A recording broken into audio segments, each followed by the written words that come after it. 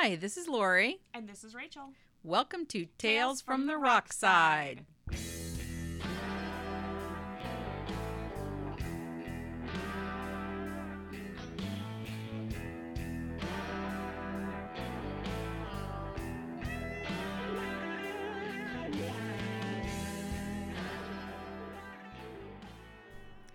Today's subject was born on September 7th, 1936, named Charles Hardin Holly, but was nicknamed Buddy. Aw, Buddy Holly. Buddy Holly. Aww. Do you know a lot about Buddy Holly? I know what he looks like. I know some of his music. I don't know a lot about it. I mean, I know like his death and shit like that. But Okay. I could draw you a photo of him. It's that thing. in case anybody's like, what are you talking about? I do artwork. So it's that thing where it's like, I can draw you a photo of him, but I couldn't tell you that much about him. You know? He's got a very distinctive look. Hopefully after today you can tell people all sorts of things about him. I'm going to only talk about Buddy Holly all day. Which is going to be weird because we've got stuff to do later. It will be. And I'll be with you and I'll be like, I know, Rachel, I wrote the damn thing. It's going to be really weird because we're seeing Katya Zemlodchikova tonight. So I'm only going to talk to her about Buddy Holly. Zemlodchikova, Rachel. I'm sorry. Russian is not my first language or second language or any language. Yeah, it's pretty far down the list for me. Mm-hmm. Okay, Buddy Holly was born in Lubbock, Texas, to a musical family during the Great Depression. And he learned to play guitar and sing alongside his siblings. Aw. At 11, he started taking piano lessons, but he kind of changed to guitar pretty quickly. Yeah, who likes piano? Yeah, well, you know, for a young kid, too, you want to be a little cooler than the piano. So Yeah, pianos aren't cool. Yeah. Sorry to offend everybody who plays piano. You also can't lug them around, which is a nice thing about guitar. Yeah, that's true. He started performing with some Ooh. friends in high school. Keytar. They didn't have the keytar then. This is like 1950. Yeah, when did the keytar... Can we do a keytar episode? Is that... Maybe. We'll talk about that later, sorry. I think that's going to be pretty far down the list. But, Do you know when the keytar was invented? I don't know. We'll get to Cool. that episode around 2027. During his early childhood, Buddy was influenced in country music. He really liked Hank Williams and Jimmy Rogers and the Carter Family. He started playing with Sonny Curtis and Jerry Allison, who were fellow musicians at his high school. Was his first name actually Sonny? I don't know. I don't have that information. I love that as a name. I think it's really cute. Sonny. Yeah. Although you can't really have a kid named Sonny without thinking Cher too. So No, but Sonny's first name I think was Salvatore. I don't like the name Salvatore. I'm sorry, I didn't name Sorry, him. Sonny Bono. Buddy and Sonny would hang out at night and they'd listen to the R&B music on the distant radio stations, the ones that would come in later at night when the local ones lost their signal. And he really started bringing the R&B sound into his country music and started making a blending. By 1955, when he graduated from Lubbock High School, he decided to pursue a full-time career in music. Sweet. In February, he got an opportunity to open up for Elvis Presley, and that really made him be like, yeah, I can do this. This can be a living for me. Yeah. So he was booked to open for Bill Haley and the Comets, and his demo tape got sent to Decca Records, who signed them in February 1956. Decca Records. Decca. Oh, Decca. Decca Records. Decca. That's even cuter. And on the contract, Decca misspelled his last name. It was initially Holley, and they misspelled it Hollly. So he just used that for the rest of his life. I mean, stage name's a stage name. You know? Exactly. And that's not super far off. Exactly. You know, I'm going to change my last name to Carr, but yours can stay Karn. I'm going to change mine to Carnage. Oh, okay. That's for our metal band, right? Yes. That's, our black metal band. That's totally going to happen. Carnage, It's with a not K. fake. We're going to corpse paint, and I'm going to play the triangle. Perfect. So anyway, his time when he was at Decca, it wasn't a very happy one. He did a handful of sessions, but the producer was doing everything, and Buddy got frustrated because he didn't have any control over the sound. So they did a couple singles. They didn't really make any impact on the charts. And by January 1957, Decca dropped him from the contract. I'm sure Buddy was like, sweet. Excuse me. Buddy was like, I'm okay with this decision. Yeah. The only problem is that they insisted that he could not record the same songs for anybody else, and he couldn't record under the name Buddy Holly. Well, shit. Yeah. So he did meet up with a guy named Norman Petty, who had produced and promoted the song Party Doll. Party Doll? Yeah, by Buddy Knox. What a cute name. Yeah. And they decided to go into the studio, and he had Jerry Allison playing, and he had a bassist named Joe Malden, and a rhythm guitarist named Nicky Sullivan. Malden, little known fact, creator of The Mall. Just kidding. And see, you always laugh after my joke. You're supposed to laugh. Not well, yeah. I guess I have to laugh after the joke. But you took a pause as if it was stupid. And well, no, I liked it.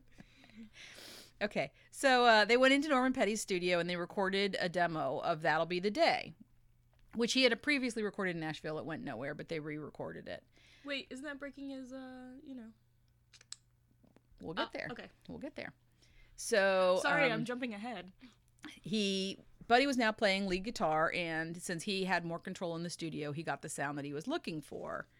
Norman Petty became his manager, and they sent the record to Brunswick Records in New York City. But because Buddy was still under the contract, he couldn't release it under the name Buddy Holly. So they came up with a band name. Buddy's Hollies. Well, they started thinking of insect names. I'm not really sure why, but they almost chose the name The Beatles. Hey. But Jerry Allison suggested the name Crickets, and they liked that name better. So they became the Crickets. I like that they were like, the Beatles isn't funny enough. How about Crickets? Somebody else in England was like, how about the Beatles? Exactly. Well, that actually inspired the name The Beatles. I didn't know that. John Lennon was very inspired by Buddy Holly. He was a big hero of John Lennon's. Smooth John. Yeah. Huh. So, I lost my place here. Sorry. That's okay. So Brunswick Records gave him an agreement to release That'll Be the Day, and he got artistic control, and he got financial responsibility for the future recordings. Nice. Get that artistic control. What also turned out to be kind of a lucky thing that they didn't realize at the time, that Brunswick was actually a subsidiary of Decca. So that legally cleared them to use the name Buddy Holly. So they could stop with the Crickets thing that didn't... Or use both of them as Buddy Holly and the Crickets. Yeah. I wish it was actual crickets. Well, their first album was called The Chirping Crickets. Do you like that? That's pretty good. I like that. Yeah. Okay. That's right up my alley of humor. That's cute. Yeah. That'll Be the Day was released on May 27th, 1957, and it went to number 1 on Billboard's bestsellers chart, and it went to number 2 on the Billboard R&B chart. Ooh, congratulations. Yeah. It also went to number 1 on the UK Billboard chart. Norman Petty then booked Holly and the Crickets for a tour, and one of the stops was at the Apollo Theater. They were on August 16th through the 22nd. August. Sorry. They were the first white act to play the Apollo. Yeah, I thought that. Yeah, and I knew a little bit of that. Yeah, this story goes, and I'm not sure 100% about this, but that the audience, when they first saw, all these guys, they were like, "Who the hell is this?" I mean, they are all like nerdy white boys. Yes, yes, and then they started playing, and the audience was like, "Oh wow, they're really good," and got into it after that. So cute. They also appeared on American Bandstand. On August 26th. That was on ABC, hosted by Dick Clark. Dick Clark. Is he still around? No, he passed away a couple years back. Did he? Okay. Yep. I don't remember. Yep. His next single was Peggy Sue. I've heard this. Which was backed by Every Day. I've heard that too. And that was released as a solo Buddy Holly song. Solo Buddy Holly song. Yeah, I know. That's a little bit of a tongue twister. It was. Solo Buddy Holly That's song. That's why I said Solo Buddy Holly song. Peggy Sue had reached number 3 on the Billboard's pop charts and number 2 on the R&B charts, and it peaked at number 6 on the UK singles charts. I didn't realize he was that big in the UK too. Yeah, I guess it was just he was very big in the UK. They released the album The Chirping Crickets. That's the cutest name. November 27th, 1957. I'm very much into that name. Then Brunswick released a second single by the Crickets, which was Oh Boy, with Not Fade Away on the B-side. And that reached number 10 on the pop charts. Oh, papers. Sorry. And they performed That'll Be the Day and Peggy Sue on the Ed Sullivan Show. I've seen a couple episodes of the Ed Sullivan Show. I think I've seen that episode. That was in December of 1957. Yeah, I think I've seen that one. I think you can find it on YouTube. Probably. I think so. Probably. Mm-hmm. They started some international touring, and they pretty much toured. They were either in the studio or touring all the time. They played in Hawaii, Australia, the United Kingdom. When they returned to the United States, they joined Alan Freed's Big Beat Show for 41 dates. Then they went into the studio with a new guitarist, Tommy Alsop, and recorded It's So Easy and Heartbeat. During a visit to New York, Buddy met Maria Elena Santiago. Pretty name. Yes. She was working for some record company in some kind of clerical capacity, I believe. He asked her out immediately, and then he proposed a marriage to her on their very first date. I don't know if that's cute or creepy. It's a little bit of both. Yeah, I mean, I guess if you knew, you knew, but also, like... Maybe. Yeah.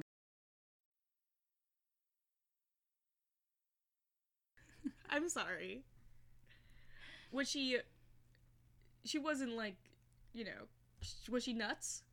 I don't think so. I think that they just connected. They knew it was it. I have never connected with somebody that hard. Yeah. You know. I mean, it was a different time too. People got married much younger in those days too. Yeah, but not on the first date or whatever. Yeah, it was pretty quick.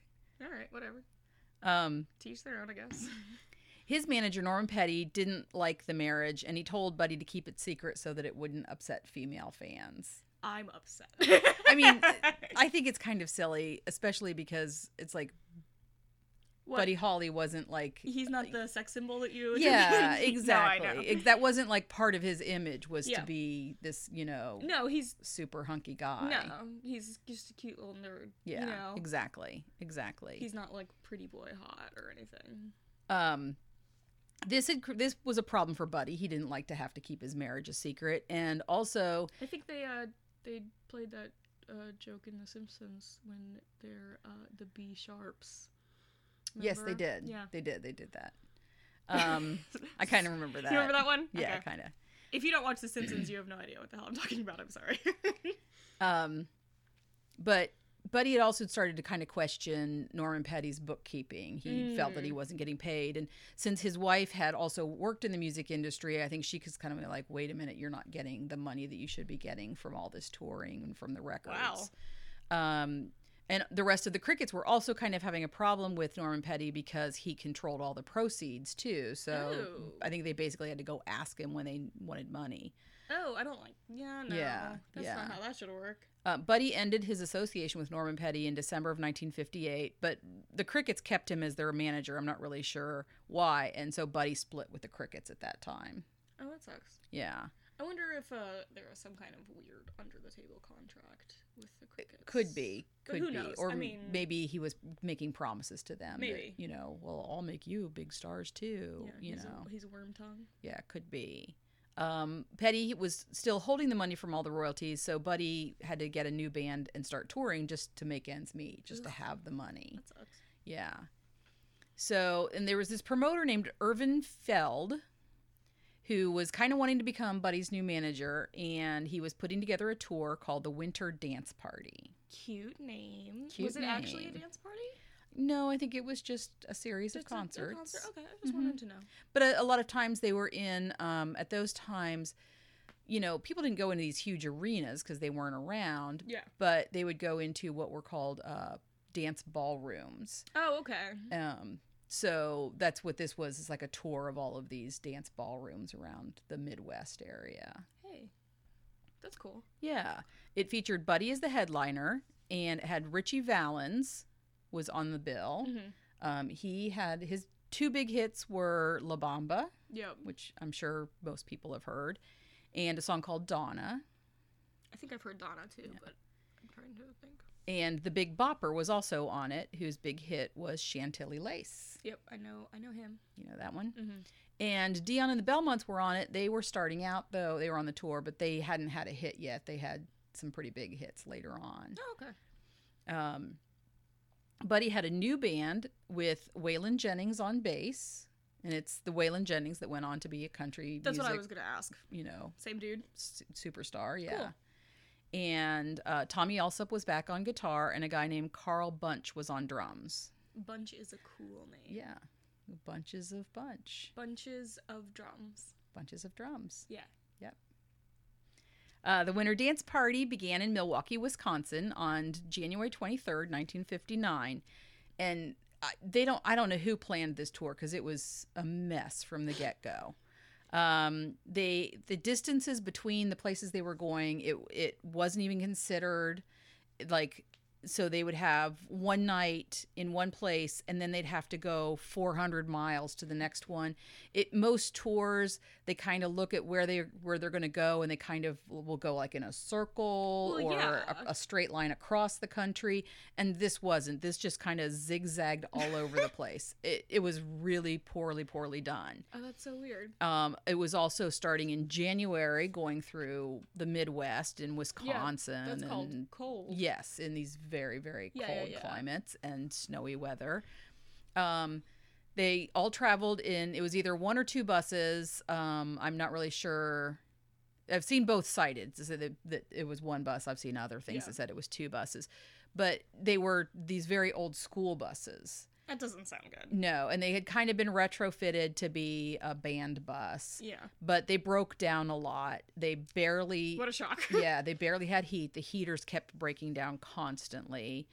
There was no road crew, so the acts themselves had to do all the loading and unloading. Every time they'd get on the bus, drive for 300 miles with no heat, and then have to unload, and then set up, play, unload, I'm just get imagining, back in the bus, go another 200, 300, 400 miles. Yeah, I'm just imagining, like, when your body is cold, like, you're out, like, your skin and stuff, and then on the inside you're, like, freaking sweating because you're doing stuff. Oh, absolutely. That has to absolutely. Or getting off stage and being just exactly. drenched in sweat, and then immediately have to work outside in snowy, gross conditions. Yeah. Yeah, that doesn't sound like a good time. It was pretty wretched. During the tour, the Big Bopper and Richie Valens both got the flu. What a shock. And Buddy's drummer, Carl Bunch, was hospitalized for frostbite to his toes. Oh, my God. Yeah, so he had to drop out. Yeah, well, I would hope so, because save your toes, Yeah, he had to drop out, and the other drummers, they all kind of shared a little bit. And I think Buddy even played drums for some of the other acts, too. That was good on them. Yeah. But yikes. In addition to all of this, they'd go on stage, they'd play usually 2 shows a night.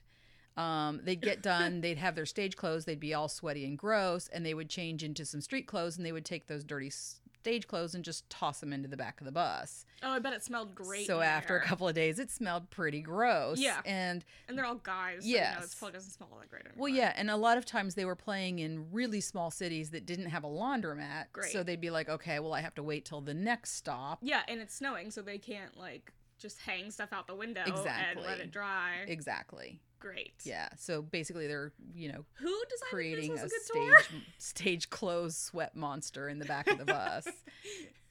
Feed me your clothes. Yeah. And they're sitting, like I said, in these old school bus benches. And they were probably all freaking like. I'm sure you went from hot to cold so fast that you're just like sweat, just icicled off of you. Yeah. Which sounds horrendous. Yeah. Is pretty miserable. Yeah, that sounds awful. Who thought this was? Yeah, I don't know. It's bad promotion. Yeah, I was gonna say. By February 2nd, Buddy had decided to charter a plane because he wanted to get his band from Clear Lake, Iowa, to Moorhead, Minnesota. They would actually go through Fargo. Because they couldn't land in Moorhead, they'd land in Fargo, and then they were going to take a taxi from Fargo to Moorhead. But if they did that, he could get in town in time that he could get a hotel. They could sleep for a couple hours in heat. That would be nice. And also, they would be in a town that had a laundromat, so they could wash their clothes. Their clothes monster. So that was a big thing too. Well, I'm sure, sleeping on a bus or just in a cramped space is really uncomfortable on your joints. And then standing up to play and then lugging all your crap around. I'm sure that they were just I just need to stretch out. Yeah, you know? absolutely. And, get enough rest to kind of give them the determination to get through the rest of the tour. This is pre-Red Bull, so, like... Yeah. Screw that. Yeah, exactly.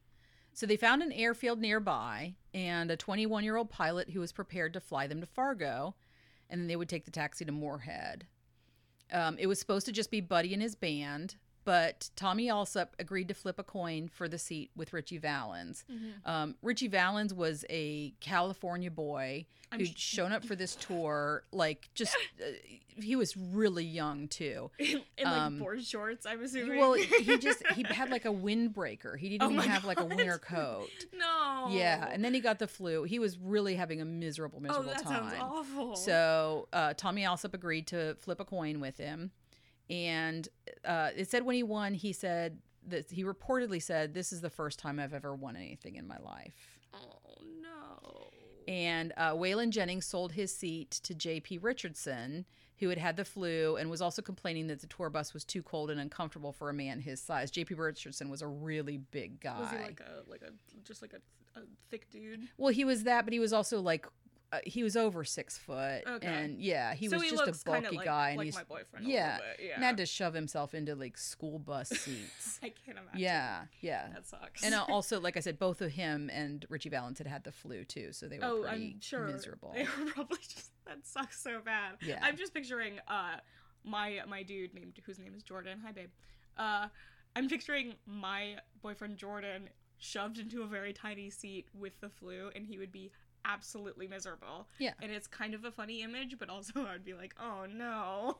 Yeah, so they were both desperate to get on the plane too. It was dark and snowy. They were flying out after the show, and the pilot, whose name was Roger Peterson, he didn't get the weather report, or he was just excited because of who he was getting to fly. And so he also said he was 21, and he was 21, making some dumb decisions. Young. And so he took off even though he wasn't certified to fly by instrument only. And because of the weather and because it was snowy, you couldn't see. You had to rely on your instruments. So if you're not certified to fly by instrument only, you're going to be in trouble. That's not good. Yeah, the owner of the flight company had watched the plane take off, and then as he was watching, he thought he saw the taillights descend, but he couldn't. It was, like I said, it was snowy. He couldn't really see. And he's trying to make contact, but he couldn't make a contact with the plane. But he couldn't send out a search party because the weather was so bad. So they didn't send out a search plane until the next day. But what had happened was shortly after 12:55 a.m. on February 3rd, 1959, Buddy Holly, Ritchie Valens, J.P. Richardson, who's the Big Bopper, and the pilot had been killed instantly when the aircraft crashed into the frozen cornfield about 5 miles northwest of Mason City, Iowa. That was pretty much right after takeoff. Yeah. The 3 musicians were all ejected from the fuselage upon impact and suffered severe head and chest injuries and died pretty quick. Yeah. That's so scary. How old was Buddy Holly, do you know? I don't know. I didn't write that down. I don't think he was terribly old. Let me see. That was in 59. So I'm horrendously bad at math, I'm sorry. Or else I would try to help. And he was born in 36, so that made him 23 years old. Ooh, yeah, that is very young. Yeah, that's younger than me. Very young. I don't like that. But one of the reasons that I wanted to do this episode in particular was because not only do I love Buddy Holly's music, but Buddy Holly truly was one of the most influential artists.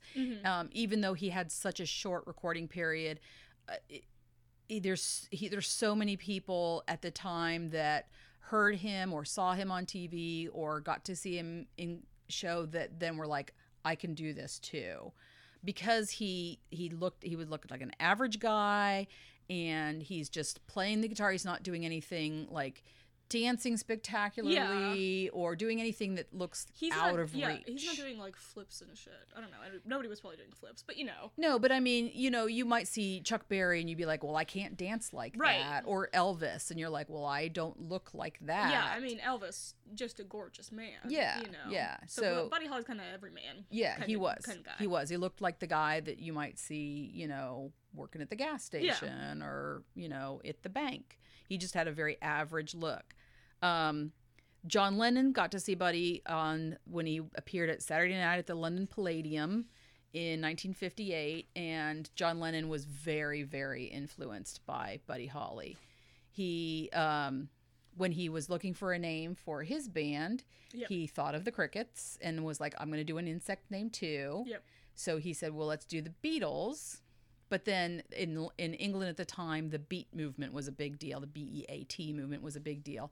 So he changed it to B-E-A-T-L-E-S instead of B-E-T-L-E-S. I didn't realize that was because of the Beat movement. I always just assumed it was because musical beats. Yeah, well, and that is what the Beat movement is. So I don't. Do I know much about movements? No, I don't.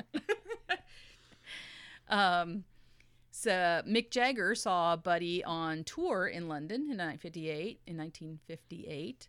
And the Rolling Stones' really first big hit was a cover of Not Fade Away. Mm-hmm. John Fogerty had the record of the Chirping Crickets when he was 13 years old and went, I can do that. I can form a band. And That's very cute. Later formed Creedence Clearwater Revival. That's very cute. Bob Dylan saw one of the last concerts too, like apparently just a couple of days before the accident. Wow. And he had said something about he thought he looked like he had a halo around him. Oh. I thought Buddy had a halo around him. You can hear in Buddy's singing style with all of those hiccups and stuff, it was an influence on Michael Jackson's style. Yeah. That nerd rock look with the horn-rimmed glasses was completely copied by Elvis Costello. If you take if you look at Elvis's first album, he looks exactly like Buddy. Exactly. So does Rivers Cuomo of Rivers Cuomo fame. Sorry. You can't throw things at me and expect my brain to catch up, Rachel. You know who Rivers Cuomo is. I know who he is. But he looks a lot like Buddy Holly. He does. He's got the similar glasses, similar nerdy physique. Yes. So yeah, I just thought that was fun information for anybody who's closer to my age and maybe doesn't listen to Elvis Costello. And yes. Well, and the other thing is more people, when they hear the name Buddy Holly, they probably think of the Weezer song anyway. Yeah, exactly. So. But I'm just saying, he does look like Buddy Holly, as well as, making a very fun song. Yes, and fabulous video. That video is great. If you've never seen that video, you should definitely just watch it because it's great. It's really fun. The Rock and Roll Hall of Fame included Buddy Holly in the very first class of inductees in 1986. Oh, that's cool. I didn't know he was like... Yep, very first group. Cool. Very first group. Upon his entry, the Hall of Fame remarked that the large quantity of material he produced during his short musical career and said that it made a major and lasting impact on popular music. They called him an innovator for writing his own material, his experimentation with double tracking, and the use of orchestration. He is also said to have pioneered and popularized the now standard use of 2 guitars, bass, and drums by rock bands. Wow. Yeah. And good for him. Yeah, that was like that's a really standard cool. setup. Yeah, that's really cool. I wonder, it makes you wonder, especially when people pass away so young, God, what would they have done later? Absolutely. And he was apparently in talks of possibly doing some acting, which, all actors want to be musicians and all musicians want to be actors. Yeah. It's the old adage. Yes. And there was a couple of different musical artists, I think some R&B artists that he was talking about collaborating with. Yeah. So it is interesting to think, especially if you look at like every single song that he put out was a hit, that what could he have done in the future? Yeah. Oh yeah, for sure. Especially since he seemed very experimental and be cool with trying out some different tracking, and he wanted to produce his own stuff, and it just makes you wonder, Yes. Sad. And his songs always cross over from the, pop charts to the R&B charts. Yeah, exactly. The Songwriters Hall of Fame also inducted him in 1986 and said that his contributions changed the face of rock and roll. Oh, for sure. In 1971, Don McLean wrote a song called American Pie that was inspired by Buddy Holly's death and the day of the plane crash. I didn't know that that's what American Pie was about. It is and it isn't. Okay. No, the lyrics reference a whole lot of things that have nothing to do with Buddy Holly. That's what I was going to say. Yeah. Yeah, the lyrics are kind of, and Don McLean has even talked about it because he's always been asked over the years. And he's kind of been like, the lyrics are just what they are. They're, he's kind of hippy-dippy. Yeah. Imagery and whatever, but the initial just like some flowery language. Yeah. But when the things that he talks about, there's a line in it about newspapers, and Don McLean was like 13 years old when it happened. Oh, yeah, I'm sure. And was also delivering newspapers, which is how he found it. Had heard the news that Buddy had died. And in the line that says something about the day the music died, that has kind of become known for the crash. If they say the day the music died, they're pretty much referring to that crash. What did Buddy's poor wife do afterwards? I've heard different reports that said that she was pregnant at the time and had a miscarriage when the accident when the accident happened. I know that there's a Buddy Holly museum that she was helped in getting founded, was instrumental in that. I believe she remarried. Okay. I was just wondering. Yeah. Because they seem so, fast. Yes, but they were very young, too. Yeah. But, just curious. Yeah. But, yeah, I'm pretty sure she was involved. I know that they found his glasses. Oh, wow. And did return them to her, and I believe that she gave them to the Hall of Fame. Or the Hall of Fame. Or museum. Wow. That's crazy. Our Spotify playlist has sorry. No, it's okay. has all of Buddy's, biggest hits, and then I've also included a lot of these covers. Yeah. So that, you can kind of hear some of the influence along the line. And I included American Pie in there too. Right. It's got that's a good song anyway, but maybe you could parse out some more lines from it that you can connect to Buddy Holly. Yeah. There's lines in there that kind of sound like they're talking about Mick Jagger and just other people. It's a pretty all over the place. lyrically crazy song. So that pretty much concludes what I have to say about Buddy Holly. Well, it's fast life, 23. Jesus. Yeah. That's really young. It's crazy to have somebody that has that much talent at such a young age. Oh, an influence. Yeah. Because, how long had he really been performing? It couldn't have been that long. Let's say he performed at 18 and then passed at 23. Yeah. It was short. Very short. Very short. Very scary. Yeah. Yeah. Just don't get in sketchy planes, I guess. Is that the story? That's definitely something that I would recommend. Yeah. Don't fly with pilots that aren't completely certified. Yeah. Although, do you ask your pilot before you get on the plane? Well, on a commercial flight, then I know I'm pretty confident that they've got all their certifications. Just thinking, I don't know. I don't think I've ever asked a pilot like, "Oh, are you fully board certified?" Yeah. Well, and that's kind of the thing they said that happened with JFK Jr. was that he wasn't certified to fly by instrument alone, and the night that he flew, that he was flying, it was very, very foggy and you couldn't see. Mm-hmm. Well, if you're planning on becoming a pilot, maybe go ahead and get both licenses. Well, you do. It's usually like a several step process. Oh, it's not that he wasn't. I see. It was that you get certified on visual, and then you do more training and take more tests to become certified by instrument. Never mind then. So what I'm learning is I'm not going to become a pilot. Well, that wasn't in the cards for me already. It's okay. Yeah, I don't think that's I don't think that's anything new. Are you kidding? My eyesight is horrendous. If anything happened to my glasses, the plane would instantly go down. Okay. Well, just keeping it real. That's true. Yeah.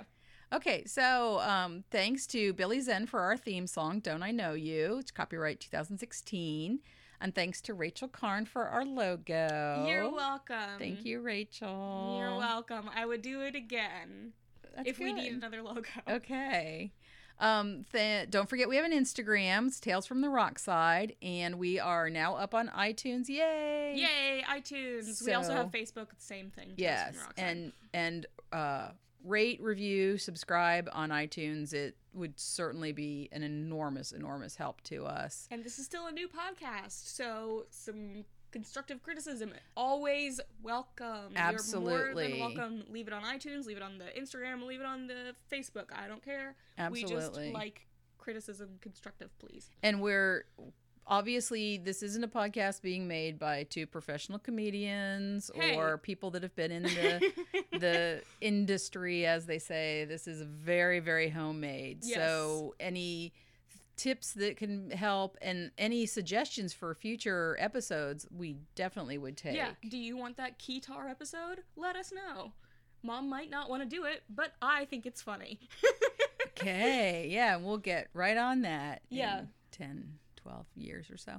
Hey, don't make fun. But yeah, we are definitely not professionals. I'm not a professional at anything. Yeah. And you're not a professional at this, I would say. I don't know that I'm actually considered a professional at anything. Really? Anyways. All right, I wasn't sure. I don't know. I mean, who knows? Anyway. I just wasn't sure.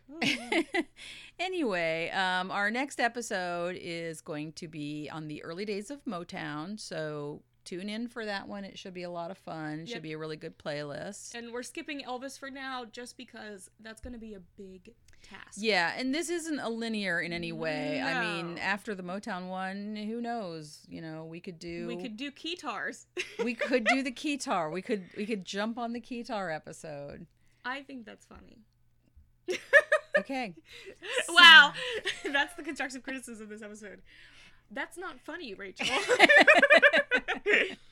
Okay, thanks for listening. And hey, kids, you boogie too, did ya? Rock on.